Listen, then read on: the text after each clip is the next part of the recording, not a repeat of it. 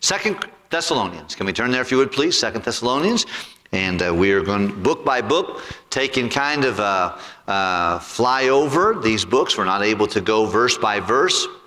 I started in Genesis, and now we find ourselves in the book of Second Thessalonians. What a great book of the Bible. Are you mad, Brother Jack, throwing your paper on the ground now that I'm up here? Great job. Second Thessalonians, of course, these two books were written by the Apostle Paul. Paul had gone to Thessalonica after leaving Philippi.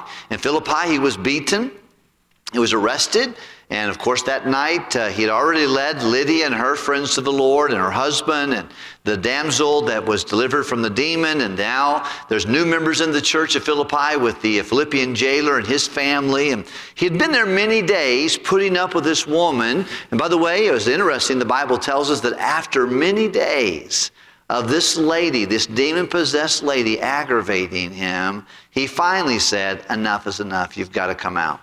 I often wondered, why did he wait so long?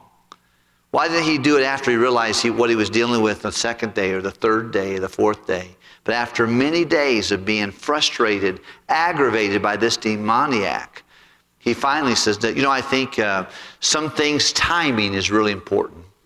Discernment is really important. Picking your battles is really important. When to do it. But when that happened, of course, instantly his ministry was over in Philippi. The moment he relieved the lady of her demon, instantly he was going to be taken and beaten and put in jail, and he would have to go to the next town.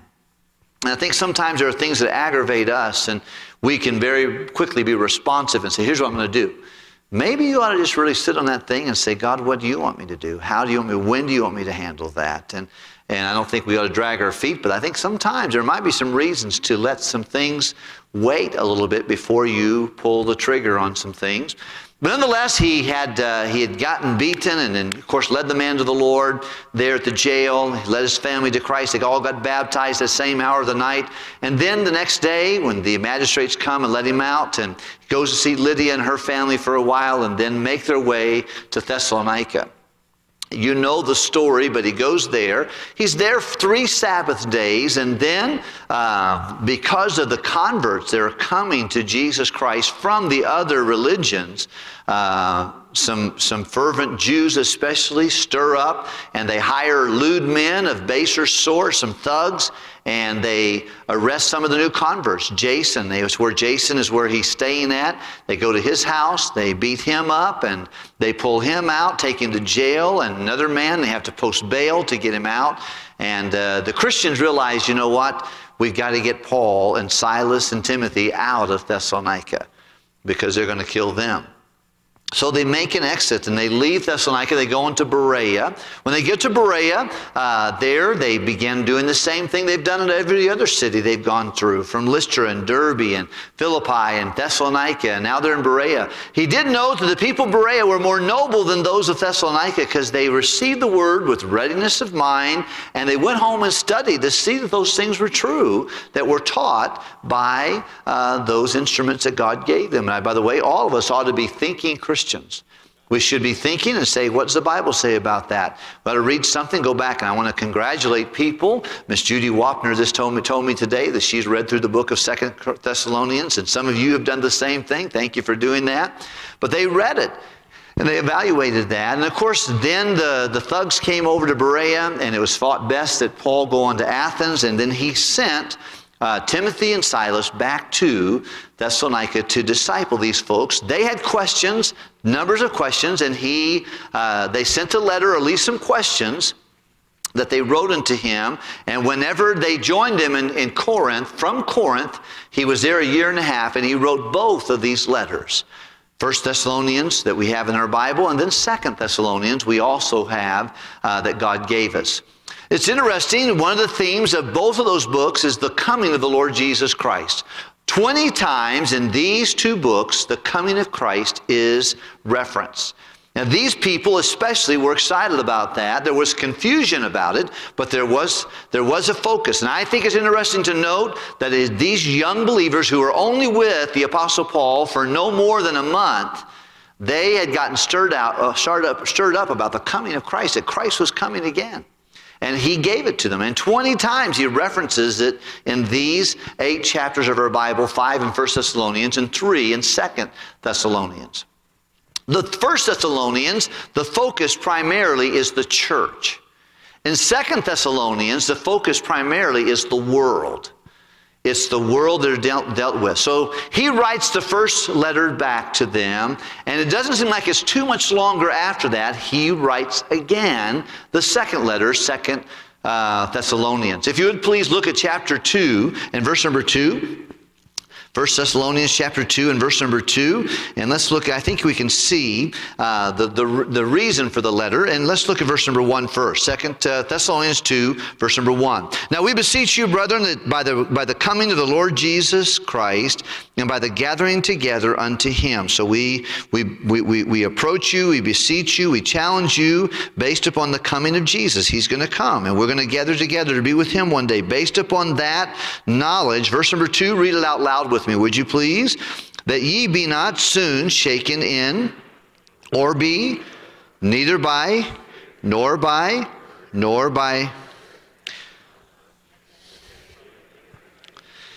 And then he's going to say, so now, based upon the coming of Christ, I want to tell you, I don't want you to get shaken.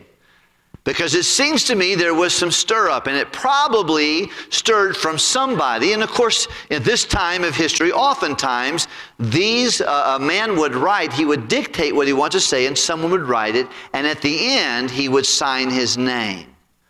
Okay? And of course, the Apostle Paul says at the end of this thing, he signs his name, because it looks like to me somebody had sent a letter to the church that contradicted what Paul taught them while he was with them and what he taught them in 1 Thessalonians. So they hadn't gotten some bad information, and it had challenged them that already the Lord has already come, and they missed it, and there's other things happening, and maybe they're right in the middle of the tribulation period. Of course, we have people right now who are teaching that the Lord is going to come back in the middle of the tribulation period, or at the end of the tribulation period, or at the end of the millennium. Some of them are not sure about some of those things. Nonetheless, I think our church believes this. I believe the Bible is very clear on this, that Jesus is coming, and then the tribulation will commence. All 7 years of it. I think that God's people who are saved will be delivered from the wrath that God is doing. What is God doing? What's this world coming to? It's coming to God. It's coming down the funnel of his wrath. He's squeezing it down to a place with him.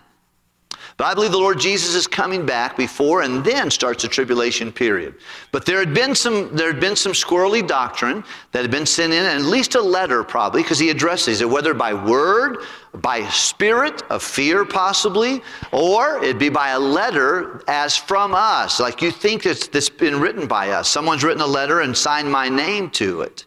He said, if you've got this, I don't want you to be soon shaken. Because before Jesus comes back, there will be two things happening. There will be a falling away and apostasy, and there will be a great departure from the truth. And number two, the man of sin will be revealed, or he'll be known, the Antichrist. Chapter 2 is about exposing the Antichrist, and he doesn't just do it just to give information. He gives admonition for us on that. But here's a couple things. Let's look at chapter 3, if you would please, in verse number 5, another key verse. And if you would look at chapter 3, verse number 5, and let's read it together. Are you ready?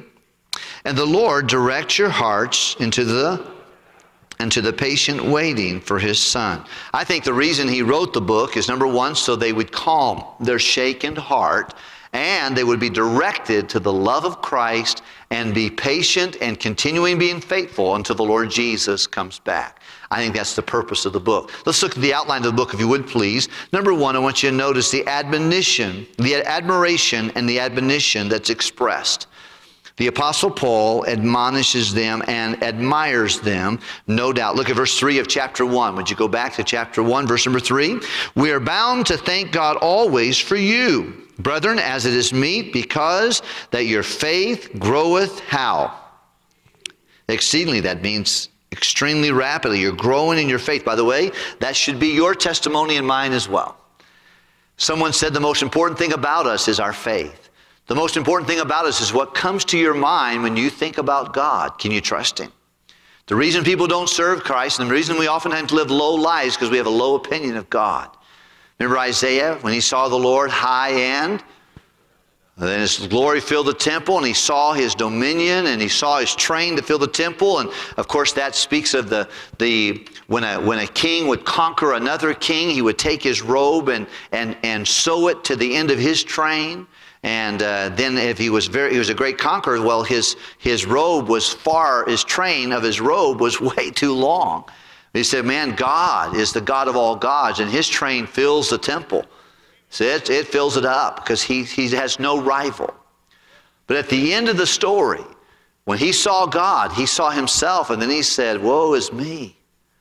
Boy, when I see God high and lifted up, then I see me low and undone. But then he said, well, whom will we send? Who will go for us? And then Isaiah said, hey, here am I. Send me. Let me get involved with that.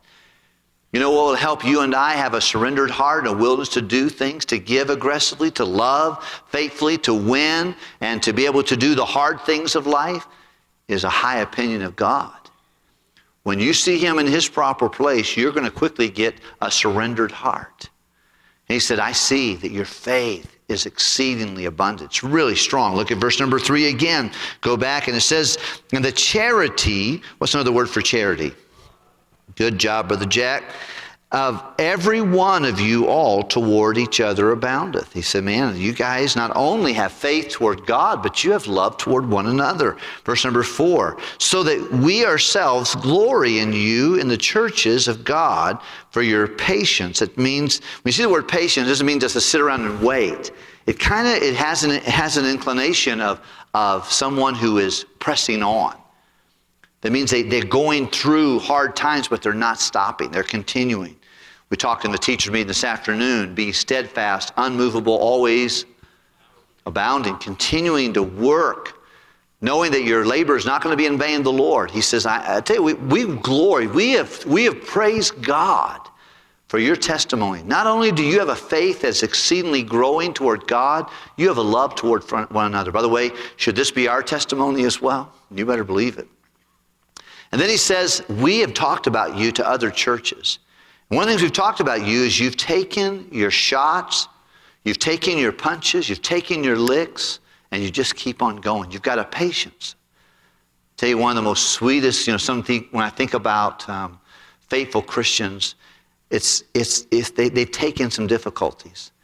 We watched a girl the other day sing in a meeting I was preaching at, and she sang, and when she sang the guitar and she sang, she did a great job. Beautiful job. And the man who said after she sang, he said, if you knew what that family has been through, it would just be amazing to hear her sing that song of praise to the Lord. And knowing what she's been through makes that song so much more powerful. You know, your life is powerful not when you're on your good days and you're in Disneyland.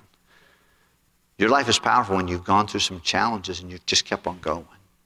Keep on going, keep on going. Look at the next one. The next word is patience, and then faith in all of your persecutions and tribulations that you endure. He said that you're still going through it. He had left them. There was trials, there were difficulties. We don't know if they're from the Jews or from the Roman government. And we see in the Bible, and heard this recently, that oftentimes the work of God and the Christians are hindered by government intervention and by local bullies that just want to aggravate. It's all through the Bible. You see it in Nehemiah's case. You see it in Ezra's case. You see it. Anybody trying to do for God will get aggravated by oftentimes government intervention and local bullies. And he said, you're getting some challenges here, but you're continuing on. Let's look at the next verse real quickly. I won't go verse by verse, but I think it's good for us to see it. Verse number 5, would you read it with me? Which is a manifest token of the righteous judgment of God, that ye may be counted worthy of the kingdom of God, for which ye also suffer. Verse number 6, everyone, seeing it is with God to recompense. I want you to notice a couple things real quickly. You're looking at your outline there. Admiration and admonition expressed in chapter 1. Number 1, he admired them and admonished them for their love. Chapter 1, verse 3. Number 2, for their faith and patience through trials. Chapter 1, verse number 4. He also told them that at the conclusion of difficult times, God is still watching, He's still working, and He's still waiting, and He is going to come back. Have you ever heard the statement, God's coming back and He's mad? There's nothing done to a child of God that will not be equalized by a great God. And here's the Bible going to tell them. People have been trying to get rid of God and get Him out, and they're going to get their wish one day. They're going to get very far away from Him in the lake of fire where He's not going. In this life, you spend time trying to get away from a God who loves you, then He'll give you your wish. He's going to get them. He says, those it's a light thing to God. Not hard for God to deal with those who have hurt His kids. And by the way, I want to tell you, you want to always be good to your brothers and sisters in Christ. God takes it personal when we mistreat each other. Don't mistreat anybody, but especially those in the household of faith. I'll never forget, as just reminded of this, about what Saul heard on the road to Damascus. Saul, Saul, why persecutest thou? He said, well, who are you? He said, I am Jesus, whom thou persecutest. It wasn't Jesus. He probably had seen Jesus. He probably had maybe even been there at the crucifixion. He may have even heard all the things that were going on. He could have been in the time of the Sanhedrin meeting with Jesus, but it wasn't him he was hurting. It was his people that he was hurting. And Jesus takes it personal when we are unkind to our brothers and sisters in Christ. You can see several things here. We find some prophetic thoughts real quickly. Verse number 7. And to you who are troubled, rest with us, when the Lord Jesus shall be revealed from heaven with His mighty angels, in flaming fires, taking vengeance on them that know not God and that obey not the gospel of the Lord Jesus Christ, who shall be punished with how long of the destruction? From the presence of the Lord and from the glory of His power, and talks about that day when it comes. In verse 11 is a beautiful thought, and of course the glorification of God in their lives. That was the letter C there in your book, the glorification of God. But look at verse 11. Wherefore, also we pray always for you, that our God would count you worthy of His calling. Here's a good prayer request. And each of the 3 chapters end with a prayer. Paul says, here's what I'm praying for you. Number 1, I'm praying that you will give worth to the calling that God gave to you. If you're a Sunday school teacher, be a good Sunday school teacher. If you're a dad, be a good dad. If you're a mom, be a good mom. If you're a wife, be a great wife. Whatever God gives you to do in your ministry, give worth to it. This church is full of wonderful people that give worth to the work of God. And I admire you and I appreciate you for doing that. He said, I'm praying that you will count, that God would count you worthy of His calling. You would give worth to your walk. Number 2, you would fulfill all the good pleasure of His goodness. He said that that God would give you gladness in the journey. That you would live in the pleasure and the goodness of God. Don't you like that verse? Serving the Lord with, not a have to, but a get to. Enjoying the journey. And then that the work of faith with power, that God would grant you power. That was his prayer request. Chapter 2, as the Antichrist is exposed. And of course, this is a prerequisite for the coming of the Lord Jesus Christ. He said, number 1, there'll be a falling away. And we see that, and people, it's been happening for 2,000 years.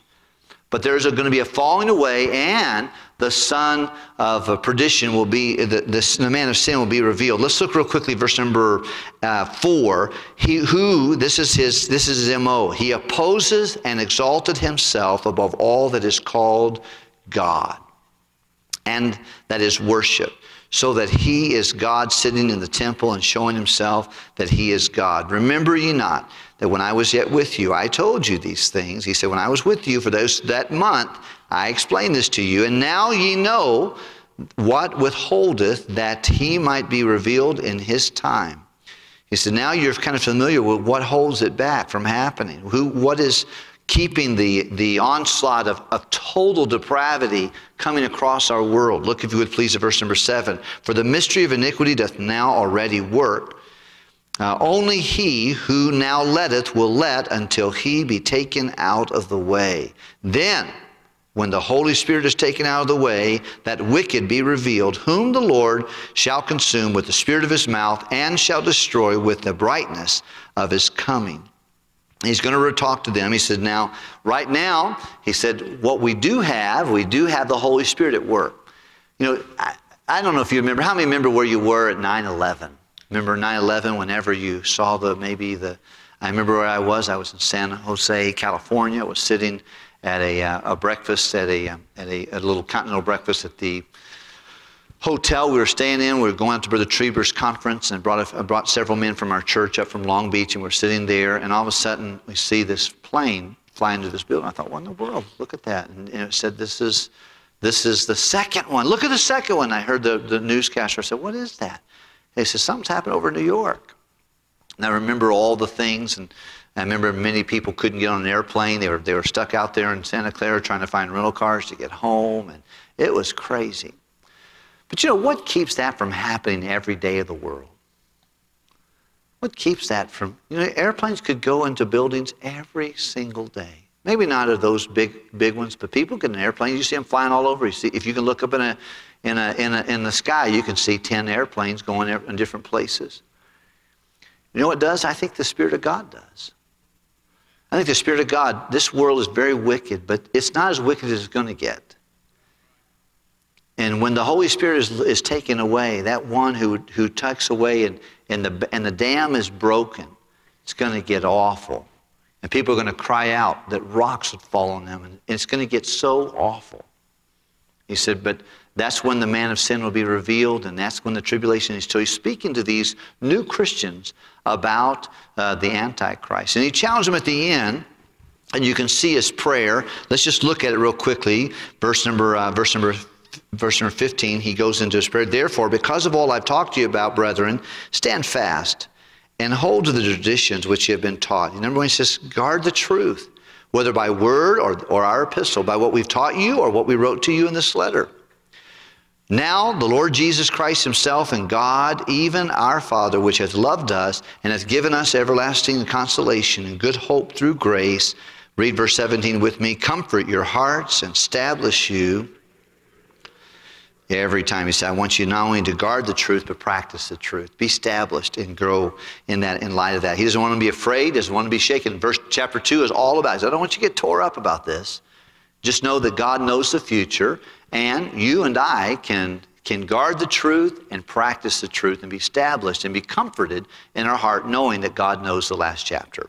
Chapter 3, real quickly, here's a couple things. Here's his advice that's given. I love this. Verse number 1, read it out loud with me. Ready? Finally, brethren, pray for us.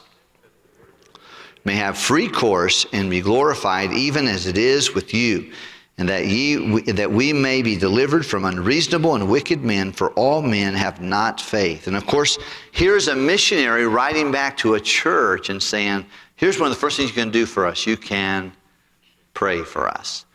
And then he says, pray that the Word of God would have free course. I was praying for our missionaries today a little bit and through the night when I was flying back this morning. And I thought to myself, as I was going through the different things, today I was looking to the Pledge of Allegiance, not the Pledge of Allegiance, but the national anthem, one of the basketball games out at the school. And when I pledged allegiance to the flag, I always just began thanking God, first of all, for our country. I go through the stars, and as many as I can remember, I'll name the states and the pastors and the churches that come to my mind. And I'll pray for them. I pray for our president, pray for our Senate and our House of Representatives. I think about the military. I don't just want to stand there and zone out. I want to think about those things and pray for our country. But then when we pray for our missionaries, we've got to pray, God, give their words they speak free course, that it could really be received, and that God would deliver them from the unreasonable men who don't have it together, who don't understand things, and deliver them from unreasonable men who are trying to contradict the free course of the Word of God. I'm going to show you a picture real quickly, if I could get the picture of the two men from. This is Brother Amgad and Brother Botros. Brother Botros Falthouse is our missionary in Egypt. Brother Amgad, and I have a picture of his wife and him as well. He's a pastor in Giza, Egypt. Tomorrow morning he's going to court. He's got a vibrant church, but if court doesn't go good tomorrow, he's going to jail. And he's going to jail because he's a Christian man in a Muslim country. And he's going to have the court tomorrow, and then another one on March the 9th. I talked to Brother Botros today. He's all tore up. He's like, man, Pastor, we haven't done nothing. They've created false accusations against him. He's such a good man. He has a love for the Lord. He has a good, vibrant church of good people. But he's going to go to court tomorrow morning. Would you please pray for him? They're about 6 hours or 7 hours ahead of us. But when I think about what he's facing is just unreasonable. I think you can look at his face and just tell that's a good man. But I know him. He's a good fellow. Loves the Lord. Got a sweet group of people there in Giza, of a section of Cairo. But we can pray, God, help the Word of God to get out. And I pray you deliver them from attacks, from people that they don't know any better. They're just doing what their daddy tells them to do. But pray that God would deliver them and help them in this way. Let's look at the next thing real quickly. We ought to pray. Advice given, pray. Number 2, look to God. Look to the Lord. Look at verse number 3. That the Lord is what? Who shall establish you and keep you from evil. You'll see the word establish a couple times in this book of the Bible. He wants them to be stable. He wants them to be stable, not to be soon shaken. He wants them to be established and stable. And we need to look to the Lord. I'll let you look at the rest of these. Another thing we can do is obey God, verse number 4. And then I think it's interesting. He tells them, I want you to separate from people who are not walking in the right way. Look at verse number 6, would you please? Here's his advice. Pray, look to God, obey God. Look at verse number 6. Read it with me, would you please? Now we command you, brethren, in the name of the Lord Jesus Christ, that you, not after the traditions which ye have received of us. And of course, this is talking about separation. Is this separation from the world in this passage, this verse? Is it or no? No. Separation from who? A brother that's doctrinally not on the same page. And that it's not living orderly according to his things. So you're going to need to separate. One of the most important things for everyone's spiritual success is not only what you follow after and fight for, but also who you flee from. The Bible tells us whenever, for your financial success, there's 4 principles in the book of 1 Timothy chapter 6. He said, number 1, work diligently. Number 2, live contentedly. Number 3, give generously. But right in the middle of that is associate carefully.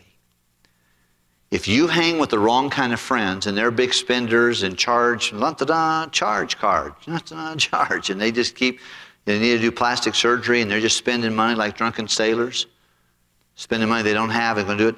You know what you do? If you're not careful, you'll get caught up in that. Years ago, Linda and I, we had friends, and I don't know where they were getting their money. I do know now that they were getting it from Discover and Visa and MasterCard. But they were going out to eat every Sunday night, every Wednesday night. Come on, John, Linda, come on. And you know, I just told Linda, I said, we can't hang with them.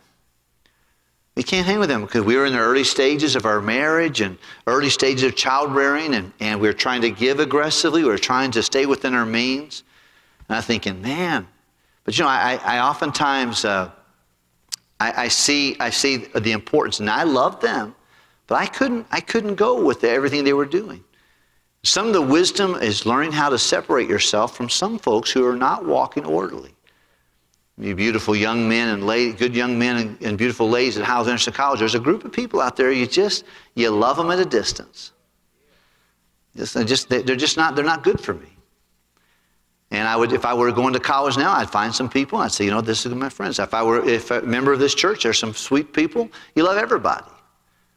As a pastor, I have to be very careful. I want to be around men who have pure heart. They have a love for God. They have a faith that is real. They have a conscience that's clean. And sometimes you can usually tell a person, if you just spend a little while, and God tells us, some people, you can be with them 5 minutes and you can see, their sin is up front. And sometimes people's sin follow after. One of the more challenging things about Christianity is you got to have to either change your beliefs or change your friends the longer you go down through it, because people begin to change. It's not fun. It's probably one of the difficult things about Christianity. And yet he's telling them, listen, if you hear someone that doesn't walk by this biblical truth, we'll step away from them. Look at another verse real quickly, if we can, please, verse 14 and 15. And if any man obey not our word by this epistle, what I'm telling you in this letter, an epistle is not an apostle's wife, it's a letter. Note that man, make a note of him, and have no company with him, that he may be ashamed. Now I want you to read verse 15. This is important. Look at this, verse 15. Read it out loud with me. Yet count him not as an... He said, but you don't have to throw them under the bus. You don't have to get on Facebook and tell them how much you don't like them. That's stupid. You don't have to go around and run your mouth and flap your soup coolers about all the things, your opinions about everybody else. He said, you may have to admonish them, but admonish them personally. But don't count them as an enemy. And you see a beauty of balance here. The Apostle Paul said, you may have to step away from somebody, but you don't have to spend all your time with them. But at the same time, you don't count them an enemy. I love what Apostle Paul tells the people, and even Jesus. When the disciples came to Jesus, and said, hey, this guy, they're preaching, but they're not with us. He says, they're not against us, they're for us. Paul said another way, he said, if Christ be preached, even of contention, I'm happy. Even if someone's preaching Christ, but they got a bad attitude, a bad disposition, or they don't like me, or we don't really care each other, then I'm happy if God's being preached. And that's the kind of attitude we ought to have. Look at the last one, and that is work. And you see classic verses here. And he tells them he was an example of this. But verse number 10 is a classic verse. You want to underline this in your Bible. But look at it, if you would please read it with me. For even when we were with you, you would not work, neither, and this is a great verse teaching, one of the greatest motivation for work is hunger. If you get hungry enough, I watched a guy the other day, he's standing in the corner and he's got smile or be a nice day, and then someone waves $1 and he runs over and he smiles. And he's got 6 teeth in his mouth, but he smiles and he's happy to get another $1 and he runs back there and he's waiting up, Some people just will work for food or help me, having a bad day, or why lie, I just need a beer, or whatever they put out there. But you know what will put that guy's sign down? And I'm not opposed to helping him. You know what helped him put that sign down? He got hungry enough. If he got hungry enough, he'd put his sign down and go start collecting cans or start doing something. And because God made us, he said, if a man doesn't labor, now they were influenced by the Greek culture, and if you did manual labor, you're not all that. But if you're really smart, you sit around in circles and just talk. Like Socrates and Aristotle and these guys right here. Only the smart people, they just sit around and talk. If you're not very smart, then you got to go out and work with your hands. He says, no, we've taught you to labor with your own hands as we commanded you. He said, well, I was with you. We worked. 2 times he got mission support from Philippi in those 3 weeks he was away. But they also worked night and day, he said, to provide so we would not be chargeable to you, because we knew that you thought negatively. You thought if we came to you giving you the gospel, you would thought bad about us. So we didn't say give to us. We said we'll work, we'll provide for that, and we gave you an example. So you do the same thing. Don't get caught up in my name is Jimmy, take all you give me. Last things, real quickly, lessons to remember. Number 1, the Christian life is not painless. There are some challenges. Number 2, guard against having attributes like the Antichrist. The Antichrist is described in chapter 2, verse 4. He exalted himself against what God is. And by the way, it doesn't submit to the Lord. Rebellion is a sin of, just don't be a rebellious person. And even with God, the Bible says that submit yourself to every ordinance of man for the Lord's sake. And then in Romans chapter 13, when we talks about submitting ourselves to a government. Why? Because they're ministers of the God. He said, don't be rebellious. And then I think of the next thing real quickly, and that is number 3, work diligently. And we've already given a talk to that.